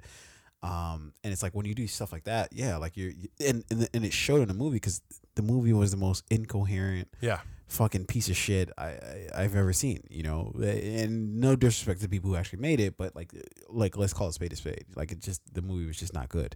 And so when you have shit like that, it's just like, dude, like it doesn't matter who's making a movie or who's in it. It's going to turn out to be a piece of shit if you can't take your hands off of it and let them just make a movie. Yeah. Yeah. So and bringing in hope, I can't imagine that James Gunn is gonna sign on to do this film and allow for that type of thing to happen, right? Where he shoots one film, on the back end they chop it up and create something. You have no control, dude. Like it's not up to you. It's up to them. They own the shit. No, fuck that. No. We're gonna go in there. I've had really good success so far with the films I've done. Like I'm gonna shoot a movie, and that's the movie that the audience should see. I think that's probably part of the. If I were James Gunn, the only way I would do this project is if that was going to be the agreement, right? Yeah. But again, how much control does he really have over the end product that you see in theaters? He has control over the direction of the film and the making of the movie, but that is very different than what we're seeing in theaters after it's been edited. Yeah. Yeah. So either way, it should be. If James Gunn does a great job, someone could still fuck it up. No, that's exactly the case. And that's terrible, isn't it? Imagine if you made a great film, a phenomenal film. Someone else just comes in and is like, "Hey, that story you told, great. I'm gonna do a few things. I'm gonna make a few changes, all right, and then you'll see it in theaters." But it's because you have people in rooms who believe that they know better, even though like they're not the actual makers of the shit, right? People who are looking at like analytics and data and be like, "Oh, this is what people like in movies. That's what people like in movies," and then you just end up throwing a bunch of shit in there that your data is telling you that people like, but doesn't actually translate to a story that's cohesive, that feels organic, and is watchable. Suicide Squad was not watchable by any means. Nobody should have laid eyes on that. Those people's names at the like when the credits start rolling should be like in bolded, right? Yeah. So you know who fucked it up. Who fucked it up, and they should slow down when it's scrolling past. Like these people fucked it up. And then the what's right next to it is these motherfuckers are responsible for this film. And here's their addresses and phone numbers. In case you want to. Here's where their kids go to We're school. not encouraging anything. Just if you want to do something. All right. So from one criminal movie, which is the original Suicide Squad, to another actual criminal, Felicity Huffman. Let's talk about her real quick. So if you know, everybody remembers, this is Felicity Huffman is an actress in Hollywood who's of course married to William H. Macy, and she was a part of this whole sort of college admissions scandal that broke a few months ago. And you know, her and Lori Loughlin were some of the two of the, you know, I guess higher profile or higher public sort of facing figures that you know were attached to the scandal, and so it just came down that she is going to be receiving a prison sentence. Now, one could argue that it's not a very long prison sentence since it's only 14 days, but I guess the or the defense was arguing, you know, similar cases like hers were given sort of a more lenient sort of sentencing. So that's why they wanted her to either not get any sort of jail time or just receive, you know, the most minimal slap on the wrist sort of amount of jail time. Yeah. Now, this was she committed a non-violent crime. This wasn't, you know, drug related. It was just an abuse of power and privilege, right? That in ultimately what happened was a crime, right? Yeah. And when you look at opportunity that's taken away from other people and given to other people simply because they have more money, like you expect them to be punished just as anyone else would be, right? Yeah. What exactly would I have wanted, right? Like if I were the person who were, you know, giving her the sentence, does she deserve to go to jail for a year? I don't think so. Yeah. Right? Yeah. 90 days. Yeah. I would have given 90 days, 6 months, right? Well, here's the thing. If we want things to be consistent, then they have to be consistent, right? Yeah. Like, so there were other cases that were sort of similar to this one. I think the most sort of notable of which is a black mother from, I believe, Akron. She was using her, I believe, father's address to allow her child to go to a different school district than what they lived in. And she was, I believe, initially sentenced to 5 years in prison, and then they ended up walking it back to 10 days. Yeah. So now, some people say that, oh, well, like, she only got 10 days, right? But having that 5-year sentence just hanging over your head and attached to your name in terms of your like public criminal record, there's a lot of pressure to that. That is still punishment in and of itself, right? Yeah. And I would imagine that she's probably under some like extended probation, right? Yeah. Where if she I'm gets sure she'll have probation on the back end. Yes. yeah, 2-3 years of probation, or maybe the 10 days suspended sentence, but during the rest of the 5 years she's under some type of probation, right? Sure. So again, that is a lot of pressure that hangs over someone's head. That's on public record, and all she was trying to do, just like Felicity Huffman, was get a better education for her child, just in a way that all she did was like use someone else's what was it, address or zip code or something like that. I believe her father's address in order Yeah. to She didn't necessarily, and that's not necessarily taking opportunity from anybody else. That is just trying, just getting your kid in a better school. What Felicity Huffman did take opportunity, because these colleges, and I think her kid went to like UCLA or USC or one of the big schools in Southern California. Yeah.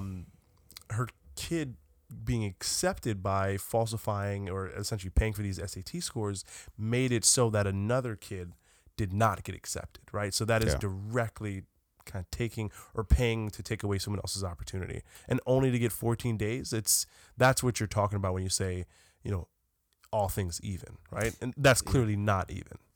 Yeah, I think I personally think it's even in the way that I don't think this is necessarily a crime that you should have to go to jail for, period. Like I think it's just like a stupid thing, right? Like you essentially want the best for your children, so you're going to do whatever it is to get them a leg up, whether it is, at a higher learning institution, or if it's just to, fucking preschool or, high school or whatever the case is, right? You're going to try to provide the best possible chance for your child that you can. Now, obviously, you, like you were saying, if you take away the opportunity from somebody else, that then changes the game a little bit. But I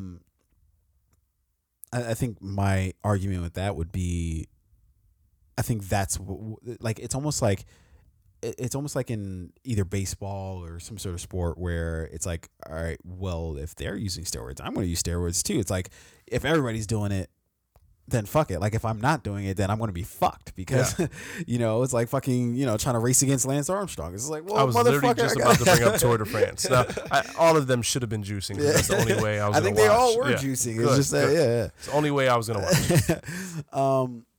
And so it's sort of like, well, okay, well, what do you do if everybody's doing this and I'm not doing it? Then I'm the one playing by the rules, playing fairly. And it's just like a basic, sort of fact of life, right? Like if you're not the person doing dirt and doing all this other shit and you're being the fucking angelic one, chances are you're getting, sure, you got your principles and that's great, but also you're not going to get ahead. Like, Do rich people and people in higher power positions, right? Mm-hmm. If they commit the same crimes that just an average person commits, should they receive more or less punishment, right? Now, so this woman got a 10-day suspended sentence. Felicity Huffman got 14 days. When she gets out of jail, right, she's going to have to try and continue her life like with that over her head, that like she is now a convicted felon or so on and so on, and spent time in jail. Getting employment. And unfortunately, in the world that we live in, once you've gone to prison, people will always see you in that way. It's going to be on your record. She's maybe going to have trouble getting employment. So what does the rest of her life look like? Whereas Felicity Huffman, more than likely, she's going to be able to get those. now granted you're just gonna be able to Google it, but like let's say she wants to get those records sealed or maybe get that expunged, and she's already rich, right? So how much is this really gonna affect her life moving forward? I couldn't imagine much. And if she has a good PR person, a good publicist, they're gonna be able to take that and maybe like rebrand her, reshape her image for future film roles, right? Sure. So that you can use that to make the argument that like maybe these like rich people who've taken advantage of the system, right, knowingly taking advantage of it, should be punished more than people like normal, regular, everyday people who just tried to manipulate the system a little bit to make their lives better because they're already not in good positions. Yeah, I mean, and you know, maybe we just spend like a minute or two on this, but I think that's a weird approach, because then you get into some weird land of, okay, well, what then constitutes as rich? What constitutes as, you know, having a certain status within society? Like, are we then doing hierarchies, and is there any clear definition of that?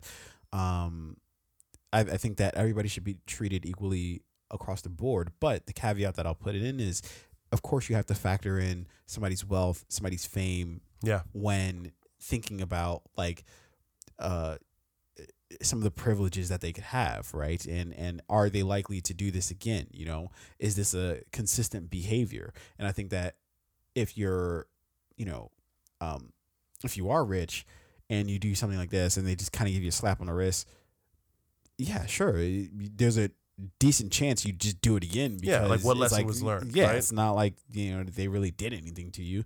Now, for somebody like Felicity Huffman, you know, I kind of already saw the pity party start, where they're like, oh, well, you know, now her reputation is tarnished. She's not going to be getting work. They just came out with a movie on Netflix, the one with Angela Bassett. Yeah, it's called Otherhood, right? Yep. Yeah. She's fine. Yeah, right? she'll be okay. If anything, and what happens with celebrities like this, right? Whether you're a musician, an actress, professional athlete, sometimes like getting in a little bit of trouble, right? Because people view celebrities differently. So again, her PR people, they can just kind of use this as an opportunity to like rebrand her, right? Maybe okay, now we start putting Felicity in different types of films. We start getting her to read more like crime, edgy. Maybe in her next movie, maybe she plays a criminal. Maybe she just plays herself. She robs a bank. Felicity Huffman in Be yourself. When the director says, Felicity, just be yourself, he quite literally means that. Your name's Felicity Huffman in the script.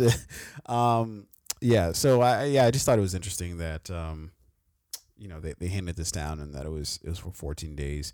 Who knows? I don't know. I don't know what's right or what's wrong in that situation. Like, my instinct would be like, yeah, no, I'd give her a couple months, let her really feel it. Yeah, but 90 days, whatever. right? And that sometimes you do have to send a message to everybody else, right? Yeah. And sometimes a person has to be that avenue of sending the message. Like, hey, we're going to give this high-profile Hollywood actress, we're going to give her 90 days in jail, stripping her of all the luxury that she's become. What'd you try to say first? We're going to strip her of all the luxury that she's become accustomed to in order to let all these other rich people know that if you manipulate the system or take advantage of the system, you're going to be punished too. They don't care about that. Yeah. But 14 days doesn't send that message. A year, maybe that'll send that message, right? Yeah. Several, 2-3 years, definitely send a message. 14 days? 14 days just enough to research a role. Right? Yeah. So she's just researching. She's like, let me go do some jail time. Let me figure out for my next role, you know, exactly what I'll be working with. She's like, I could use this. I could. Yeah. Oh, I spent 14 days in jail. I know what it's like on the inside. Let's make a movie about this. What if she comes out like swole with like a neck tattoo? She's converted to Muslim. She's a lesbian now. But yeah. I mean, so if I'm really rich corporate motherfucker, right? Yeah. If I'm one of the people who was a part of this college admission scandal, and the penalty for paying for my kid to get into like Harvard or Yale or Cambridge or fucking Oxford in London or whatever, is 14 days in jail,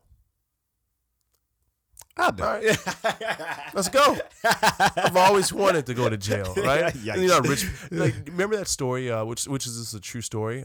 Michael Jackson was like, he'd always wanted to go to a grocery store and shop like a regular person. And know how it feels to pick up things from the shelf and put it in a basket, right? Isn't it crazy that was a foreign concept to him? He was like, well, the chief reason you pick it up, you put it in your basket, and you go and you pay for it, and that's it, right?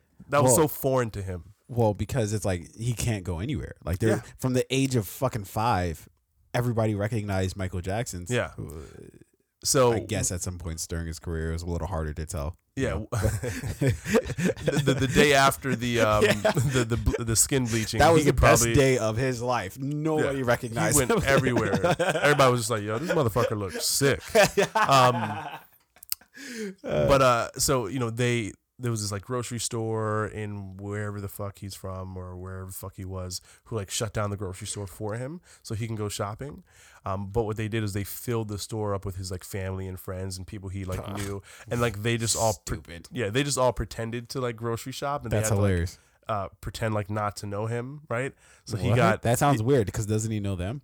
He knows them. They know him. Everybody knows what's going on, but he got to push the cart around the aisle and go shopping. Sounds like some weird ass shit. So Felicity Huffman might be using this as like, this is gonna be 14 days of like being able to see what it's like, and use this to position my next movie role. Yeah, she's probably gonna write a autobiography about this. Yeah, my 14 days. Yeah. It's going to be a New York Times bestseller. It's going to make other white people feel like, oh my God. Yeah, shout out to I know what it's like. Shout out to F Huff. She's gonna come out with like a nickname. She's a part of a gang. You think she gets a prison tat? Yeah, of course she's gonna get a prison tat. Yeah, made by like some sort of weird ad, like a fucking like pen ink. Oh yeah. Now mind you, she's gonna be in a very nice, very comfortable jail. Yeah, the same one Martha Stewart went to. Whatever. And they probably have licensed tattoo artists there, just in case.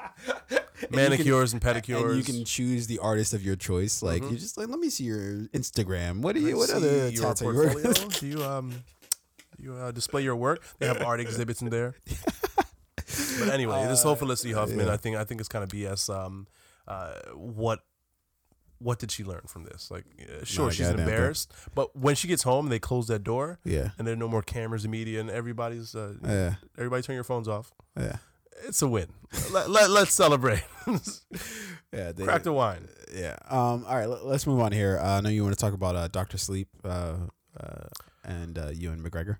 So Ewan McGregor's been in the news a little bit lately, right? He signed on as Obi-Wan for is the upcoming Star Wars series on Disney Plus. Sure. This movie, Dr. Sleep, which is. Is it a continuation of? Yeah, it's like a sequel to the Shining. Sequel to The Shining, and I still have to see The Shining, right? Sad. And I think we've talked about this like movie. Trump would say, "Sad baby." When did he say that? I never. He says that always. Sad baby. In his tweets, he'll be like, "Somebody says something, sad baby." I didn't know this was a thing. I'm gonna have to look this up. Yeah, it's hilarious. But no, so I just saw the trailer for this film. This film looks really good. I haven't been. It looks okay. It looks like it could go either way. It looks like it's on the fence. Let me correct myself. The trailer was really good. Okay. So maybe we should have put this on our like. Well, we did. We reviewed the trailer. Yes. That's fine. Yes. I completely forgot. Which is why I added to this list, and here we are talking about it again. Yeah. But Ewan McGregor's an actor who's kind of like been in the news a little bit lately, sure. And I think we talked about how Anne Hathaway went away for a while, right? And she comes back. Do you think that's difficult for actors? In music, it's difficult, right? Because in music, if 4 years has gone by, and the sound has changed, it's difficult to come back and like reinvigorate your music career unless you already have like a huge, massive following, right? Yeah. Like people have been waiting on new music from Rihanna for like 4 years now. Yeah, now she's too busy making Fenty. Making isn't that what it's called? Her Fenty. Yeah, Fenty. Making a almost $1 billion valuation company. And so was like, she's doing okay. Beer. She's like, fuck that touring shit. I'm just gonna go do this e-commerce cosmetic shit, and I'm gonna kill it. But I think with an actor and actress, like you can go away for like 10 years and come back and still, as long as you can still act, you still have directors and producers and writers willing to work with you, you're good. I mean, Robert Downey Jr. was strung out on drugs and missing from Hollywood for like 10 years and came back Iron Man. Yeah. Yeah, but I mean, those stories are kind of far and few in between. Like it's more likely. Winona Ryder stealing from the guy. That is actually true. Yeah, she did have the comeback of the year with Stranger Things. Yeah. Right? I'm not gonna lie, we all promptly forgot that she was definitely. I still things want to hear from her. Has she ever talked about it? I don't know if she's ever talked about it. I'm sure she has, but it's now if she's doing a press conference or an interview and someone asks her about that, now it's probably gonna be, that person's probably gonna be looked at as like, okay, they're an asshole, right? Yeah. Like, oh, you're asking Winona Ryder about her shoplifting. She's moved past it. Ask about Stranger Things, right? Nah, we still want to know. Like, yo, were those jeans that important? That sweater, was it worth it? Like, what fit was it? Yeah, no. What material was it? Was it like? It wasn't boot fit. I hope it wasn't. It better not have been. Those better not have been straight leg jeans or boot cut. Who does that? Were they the like perfect fit? She was like, oh shit, I forgot my wallet. I have to do it. Oh, but even as a fucking celebrity, I'm sure she just went to the front and be like, hey, I'm Winona Ryder. I'm going to come back and pay for this later, right? I'll take a picture with you, and we'll call it even. Picture will be worth more than these jeans, I still got to know. I got to know. And do you remember the video of her shoplifting? No, I didn't see it. I've never seen it. It wasn't good. Like, she didn't even try to really hide it. She was just like... walking around the store. I think she had like a big bag with her already, and she was just like, I like that stack of sweaters. And she like just dumped it in, trying to like stuff a bunch of stuff in her bag. What? Was it on a dare? No, I think at one point she said that like, she was like addicted, rehearsing for a movie role or something like that. And then she finally came out like, I try to. I just steal shit. I try to. I steal. I don't kill. It was like, was it Ezel? Ezel, yeah. I remember Chris Rock said it one time. He was like, remember that it was a show that was on MTV where they followed celebrity like in the life of A Day With. Oh, okay, yeah. You remember that show? I think I did. They followed Chris Rock around for a day. He was like, I just like to steal sometimes. Like sometimes I just like to steal. I think he had stole a candy bar from the store like on the show. Yeah. If I was, they definitely paid for that at the time. Probably the production coordinator was like, how much was that? It was 10. Yeah. Even if I had like 100, because every now and then, H&M, it's always fun to steal from H&M, right? Little stores here and there. You just, I'm not paying for this. I'm just gonna walk out with this, right? You see what happens. If you say right? So. Yeah. I'm speaking theoretically here, right? Before I get a letter from someone's attorney. I know. But no, it's definitely fun to steal shit every now and then. I think that maybe if I was young, like a teenager, perhaps. Now you got a lot to lose. Yeah. When you start building shit and then once you start learning the value of your own shit, mm-hmm. then it's just like if somebody stole this from me, I swear to God, I fucking end them. You know? I don't enjoy stealing from other people, like person to person, but like H&M. Theoretically speaking. Yeah. H&M, Zara. Okay. Best Buy. Yeah. Right? Put this in my pocket. Okay, Winona. Let's talk about Ewan McGregor. No, that was it. That was pretty much it with Ewan. All right.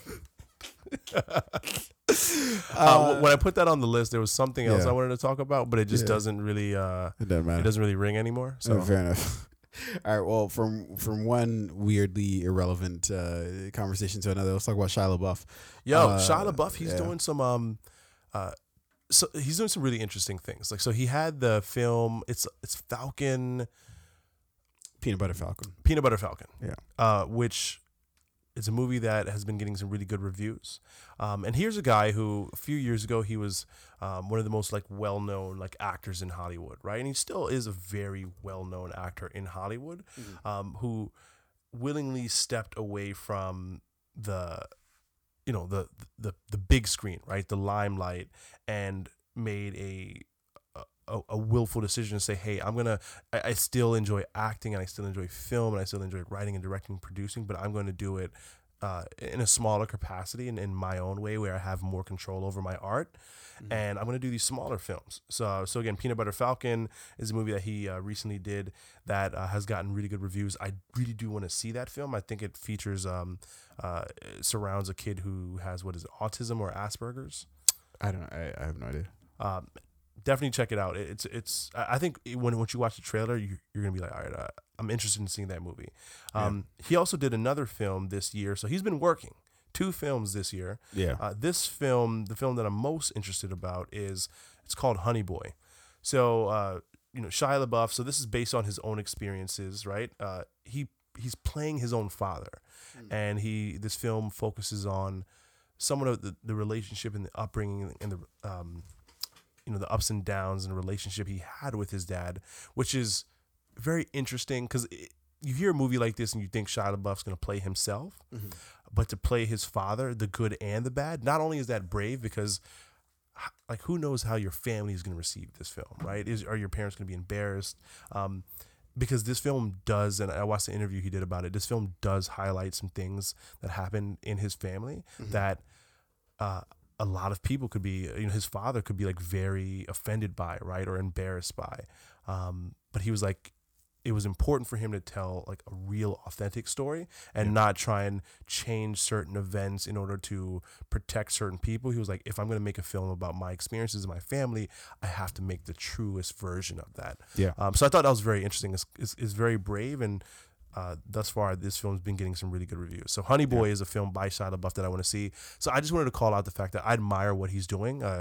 He's still very much working, put out 2 projects in the first 9 months of the year that are both getting really good reviews. Yeah. And again, he stepped away from Hollywood's limelight. Like I don't know if he stepped away so much as he was forcibly removed from the scenario. I don't think he was forcibly removed. He had a couple missteps. There were a couple of missteps that kind of tripped him up there. He's a wild boy. Yeah. He's wild. Yeah. But to step down from doing like the Transformers, he did Fury. Dude, as soon as you get the check from those, you're just like, whatever. Let's just let's proceed here. There's no need to stick around for that boat. What was that? He did the Wall Street, Money Never Sleeps. Yeah, where he played Gordon Gekko's son. What do you think is one of Shia LaBeouf's? Give me your top 3 Shia LaBeouf films. I don't know if it's definitely not a film, or I guess it was a film at some point in time. But let's take it back to the original. Even Stevens. Okay, that was like when that was like a young Shia LaBeouf. That was a young Shia LaBeouf. That was, to me, that was peak Shia LaBeouf. Okay. Yeah. The one movie of his that I actually haven't seen that I'm actually dying to see, and I just have never taken the time to go see it, is American Honey, and that's because I believe it was produced by A24. And I love all things A24. So yeah. I don't know, dude. I don't really. Okay. So I'm going to give you, Eagle Eye. Eagle Eye. Was that? So it was a movie where, so there was the computer program was watching everybody. So Eagle Eye is on my list. There was the one, what was it called? The one where he has a creepy neighbor. Disturbia. Disturbia, yeah. The first Transformers movie. Yeah, Disturbia was really good. The first Transformers movie he did. And do you remember Lawless, which had Tom Hardy in it? I thought that was a really great movie. Tom Hardy was phenomenal in that movie. Yeah. And then I got to put Fury on there. I still haven't seen Fury. Oh, really? Yeah. Really, I heard it was a great film. It was phenomenal. Yeah. Not only was Shia LaBeouf like phenomenal in that movie, who's the other guy? Brad Pitt, Michael Pena. They were both like just really, really good in that movie. Check it out. And Logan Lerman, I believe, was also in Fury. I think he's a pretty good actor. Yes, Logan Lerman. Yeah, who played like Norman Ellison. Yeah. Okay. So let's jump into our last couple of things that we want to talk about here. Let's talk about the NFL real quick. Obviously, we haven't been back on since the football season has come back, but of course, we're back again. Football is back, baby. It is back. it has returned. And if you are somehow offended by us propping up football because of any number of reasons, oh well. Yeah, I mean, you're entitled Sorry. to your own opinion. Yeah. I can like what I like. Yeah. Some people do think it's like, oh, if you're supporting the NFL, if you're watching football, you're not supporting, Colin Kaepernick's movement and everything that he sacrificed. And no, I can very much be, with Cat, right? But I also love football, right? Yeah. Well, the most ironic thing about that is that Cap still loves football. He still loves football. He wants to play, right? So yeah. if he loves it and wants to do it, I can watch it, but still support him and everything that he's done. Yeah. Football is back. This is the best time of the year for me. Oh man, right? It's nothing but pumpkin spice everything. That's nasty. What do you have? What else do you have in the fall? Wings and beer. Wings and beer. Football. Wings and beers and cozy sweaters. What's more American? Right? This is a good time. Yeah. The weather starts to change a little bit. You get to layer up, put on that, windbreaker, that sweater, that cardigan, whatever your style is. Light. Yeah. I feel like there's nothing more American than wings, beer, and football. It makes me want to just like go to the nearest Walmart and purchase a firearm and just start shooting in the middle of the woods. Yeah, that's the only way I'd feel even more American. I was wondering where you were going. Our first sponsor might be NRA after what you just said. Like, hey guys, so the fake podcast, they make a lot of sense over there. You guys know what you're doing. They don't know geography or math, but those guys are pretty good. Yeah. They're like, oh, and you're in Baltimore too. We do a lot of sales there. Our organization's popular. Yikes! Holy shit. But football's back. It's a good time of the year. Yeah. So put on a little bit of weight. We're not without controversy, obviously, and I think that's what the NFL is nothing. Outside of the actual players playing on the field, it's nothing but a glorified like telenovela. A lot of it's drama. Just drama for no reason. Here's the thing about the NFL. The way the fans see the organization and the players and the media, right? I feel like you don't see this in any other sport, but in the NFL, what individual players do is directly tied to the organization, right? Yeah. And a lot of times it comes into the organization prioritizing, hey, this superstar did something bad, like they're good for our business, so we're going to put them on the field, or we may not handle this in the best way, but it is very difficult to handle a lot of these situations. It's like, what do you do? But if a player does something wrong, let's go back to Ray Rice, right? Sure. Player does something wrong, there's a domestic dispute between him and his wife. How does that really have anything to do with the NFL, right? It's not like... I think I see it as like anything else, right? Meaning that like, if you have something that is personally like really fucked up on with you personally, and then your employer finds out about it, they do I think in some instances have an obligation to make some sort of action happen, like not necessarily an obligation, but they have well, yeah, because you represent the company. Yeah, it's within their right to terminate you if they feel like what you've done negatively impacts their business, right? Yeah. So just using Ray Rice as an example, I think the NFL handled that poorly.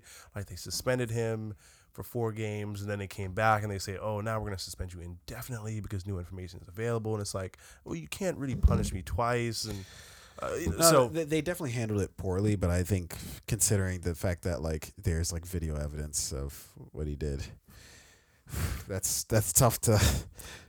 I think he should have still been able to play in the NFL. Fair enough. But again, a lot of people, and I feel like this is what the NFL was aware of. Like, hey, like if this person is allowed to continue to play because of a dispute that happened off the field, it's going to reflect negatively on the organization, blah, blah, blah. And that's what always happens in the NFL. Whereas like the NBA, that Kobe incident, right? There was no video evidence of the Kobe incident. So. Sure. But even in the NFL situations, this Antonio Brown thing, right? There's no video evidence of it. Which is why he's playing currently. Greg Hardy. I think there was like video evidence of that, or there was cell phone. I mean, there was like all the aftermath, but I don't think there was actual video. So is that like the make or break for the NFL? Like, hey, yo, if we can see it, we're gonna punish you for it. Specifically in the Ray Rice incident, I think that's what kind of the video, But again, if an NBA player gets in trouble, a lot of times the media and the attention just really focuses around that player, maybe the team, but not the entire organization. Sure. If a baseball player gets in trouble, right? There was that video of I think it was like a Yankees player who beat the fuck out of his girlfriend in like the hallway. In the stairwell at the stadium, like after the game, 100 times I think worse. I remember seeing that. Yeah. It was 100 times worse than the whole Ray Rice incident. The Ray Rice thing was kind of like a one. Yeah, it was a one-hitter quitter. You know what I mean? Yeah, this one was like Ray Rice dropped her in the first round. This guy went stop immediately. Let me save you from yourself. this guy went several rounds. This was a UFC fight Yeah. that he was in with his girlfriend. It was fucking horrible. Yeah, I don't think this guy So I don't know exactly what the punishment was, but the MLB was not attacked, or maybe that might be the wrong word, but the NFL was not held to the same level of responsibility that the NFL is, and I always wonder why that is. I don't know. It's and I think it's about popular opinion too. A lot of this stuff has to do with the court of public opinion of is this generating a lot of buzz, and I think that obviously NFL is, I think, especially nowadays, is in a completely different spotlight than the MLB. So it might just be about, how many people knew about it, how many people are making a big deal out of it, as well they should. So, but in speaking about where we're at currently with the NFL, I think, weirdly enough, it was a fairly event-free offseason. Nothing really happened. I mean, you had a couple of things here and there, but if this Antonio Brown thing pre his sexual assault situation is like the craziest thing that happened in off season, it was a pretty relatively drama-free off season. Roger Goodell must be like, oh, thank God. Thank God this AB situation, this is just it, right? There was just an email sent, some text messages sent. We can manage, we can damage control here. If there was any video, fuck. Because he's the one who has to make the decision. I mean, there were like text messages and stuff, but there's no like video, at least in my knowledge. He sent her an email. It was a pretty nasty email. Yeah. If you have not read the email that Antonio Brown sent to, I forget her name, Melissa Taylor or something. I don't know her name. Sent to the young woman who's accused him of sexual assault. Yeah. The most direct and just nasty opening sentence to an email you'll ever read. I think it goes like, haha, bitch, that's why I nutted on your back. Yo, this dude's out of control. I remember, so I was at work this past week, and Monday, I think it's like Monday or Tuesday morning. There's no way that can be true. No, so Monday or Tuesday morning, we're in the office, and everybody's just kind of like settling in and getting in their groove for the morning, and we're all talking because we're all like big, we all love football. We all play fantasy football, so we're talking about how our teams did the week before and blah blah blah, and obviously Antonio Brown was a hot topic of conversation. So I pull up the email on my computer, and my boss, she comes over and she reads the first sentence, and she's like, I can't. She's like, I can't read the rest of this, and it didn't get any better from there. Like the rest of the email is just vulgar. So what the fuck is wrong with this? Look, okay, let me just take like 1 minute here to really dive in deep on this. Something is wrong with him. Like, yes, something is sincerely wrong with that dude, because there's no way, like even if you buy, that he talked his way and orchestrated his way out of, Oakland, into New England. Okay, cool. But the shit you do and say during that entire process is like the most backwards way of doing it. Yeah. Like if I wanted to be logical about it, I'd be like, tell my agent, I want to be traded to another team. I'm not going to play for you. I'm not going to, like, this shit is stupid. I've never wanted to come here. Cool. You don't fucking talk about a fucking helmet. You don't go get your feet frostbitten. You don't fucking what was it originally? Like he missed a couple practices, some walkthroughs. Yeah. And then what was it at the beginning of all that drama? He did something at the beginning of it. There's just like, what the, and then he called Mike Mayock a cracker. What are you doing? Like, what the fuck's happening? He was a busy guy this offseason, Antonio Brown.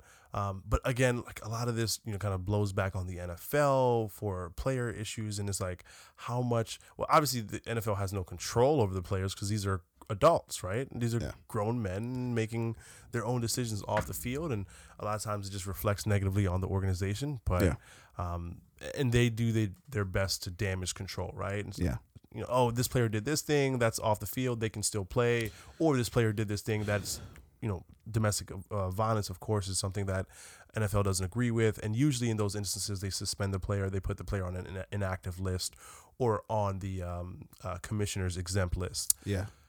Interested to see what happens here with Antonio Brown. So one thing I did learn is that he signed a contract with the Patriots the day that he also declined to settle out of court with the young woman who's accusing him of sexual assault. So did the Raiders maybe know about this? It's now seeming like the Raiders quite possibly, knew about it. I'm sure they did. Yeah, because the lawyers. With any player you get, like you're going to do your deep research on them. And I mean, the lawyers gave him the option to settle, right? So I'm sure he had that option for 30 days. So during that time, he would have been with the Patriots or the Raiders, with the Raiders. And then he declined to sign the settlement the day of his signing with the Patriots. So I think that's all like interesting timing. Yeah. Because if he were to settle, that's somewhat of an admission of guilt. And I guess in some cases, yes. It's hard to say in all cases. It's not like a true admission, but it's like. But with him, we don't need to pursue this anymore. I mean, he did that shit. What was it? 50 in. That nigga did that shit. Yeah, I need to get that fucking meme. One of 50's best quotes from Power ever. And 50 has the best one-liners in Power. That nigga did that shit. Don't you worry about it. Tariq was like, do you think my dad really did it? And he takes like a beat. Yeah, that nigga did that shit. It was the most perfect delivery of any line. That was like Oscar worthy. If you can if there was an Oscar award for like one-liners in a movie, he would have been in contention. Oh, that shit was hilarious. Yeah. But anyways, look, and obviously, every case should be pursued to like the maximum, that you can pursue it. But at a certain point, man, dude, like all the stories that you're hearing about him and like how he used to be on the Steelers and just be batting down balls because he was like having like a temper tantrum. It's like, dude, you can't be this disassociated with like reality. Like, what the fuck is wrong with you? Be a fucking normal human being. Like, you're not going to play this fucking game forever. Like if he's this much of an asshole on the team, could you imagine the fuck his home life is? Yeah. Oh. And the interesting thing about it is like, you hear like reports from people who know him and they'll say like he's a great father, right? Off the field with his children. I'm sure that's the company line when he's still cutting them checks to you. So I mean, I would say that you can be a complete asshole, but at home it's like your wife and your kids, but he's not married. But what I'm saying is his children, he may be a great dad, but he's it's like, so why are you childish. so much of an asshole then in other areas? So he's so childish that it's just like, I can't fathom that you're that great in other circles of your life. Now, like, you got to be a piece of shit. And what I love is like Shannon Sharp. This is why I love the Undisputed podcast with Shannon Sharp and Skip Bayless. Shannon was just like, money just makes you more of who you are, right? Yeah. You give someone, you give an asshole, $50,000 a year income. Gonna be an asshole within $50,000 budget, right? Yeah. You get $30 million. Now you have 30. Now your budget of being an asshole is $30 million. That opens you up to being a bigger, more lavish, louder asshole, and that's what we get with Antonio Brown. Yeah. Okay, so quick thoughts on the NFL in terms of where you see your team at, where you see it going. Under 30 seconds. What do you got for me? I think the season is shaping up to be a really good one. It looks like Tom Brady's still business as usual. Ben Roethlisberger's hurt. Drew Brees got hurt. The NFL seems a bit more wide open, especially with some of these younger guys coming in. You see Patrick Mahomes, like he could make another Super Bowl run if he keeps playing the way that he's playing. Some teams are doing really well, some teams aren't. I think it's gonna be another good season. Yeah. I think my Green Bay Packers are doing well. I would still like to see our offense click a little better than we are right now. I know all the Monday morning headlines are going to be Aaron Rodgers is uncoachable because he was arguing with his coach because of this game between the Vikings and the Packers today. There was a couple different spats between him and Coach Matt LaFleur. Whatever. As long as we keep getting dubs, I don't give a shit. So, yeah, that's that. Yeah. So we're going to close out here with, I mentioned it earlier, but shout out to Kevin Hart, who in recent weeks suffered. He was involved in a very nasty car accident. I think it was him, one of his best friends, and his best friend's like wife or girlfriend.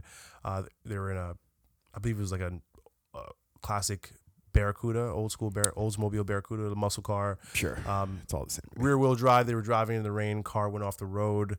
Both of them were, as far as I understand, they had to pry the roof of the vehicle open in order to get them out. I'm still unsure of the condition that his friends are in. But I think his friend, the guy who was driving, is pretty messed up. The woman seemed to escape with minor injuries. Yeah, because she was in like the back passenger side or something like that. So Kevin and his friend were both they were both pretty badly hurt. They were in severe condition. I know Kevin spent like a week in the hospital. He was released. Now he's in like a rehabilitation facility where he's gonna he's gonna have to kind of not necessarily learn to walk again, but it's gonna be a while before he's walking normal. And who knows what mobility and range he'll have. Not that he's like a big actor where he does his own stunts, but you can imagine this is taking a huge hit to, because he is a brand, right? He's a huge marketer of himself, and not being able to do, your comedy, not being able to be out on tour to promote Jumanji, which is a film that he just released. It's gotta be frustrating. So anyway, shout out to Kevin Hart. Get well soon. Hope to see him back out. And on the road.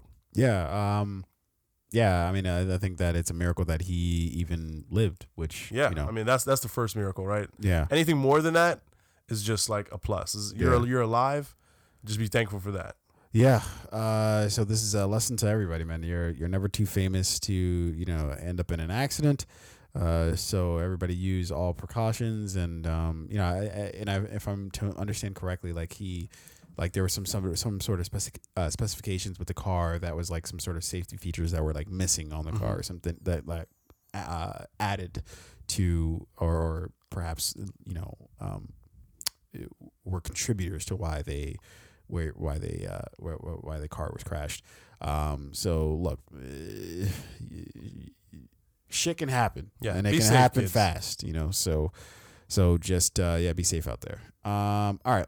Let's get the fuck out of here. I think we'll be back probably next Sunday. To do another show. We're for specifically the month of September. We're only going to be doing one show a week, but we will be back, I believe, in October to doing our usual 2-show format per week.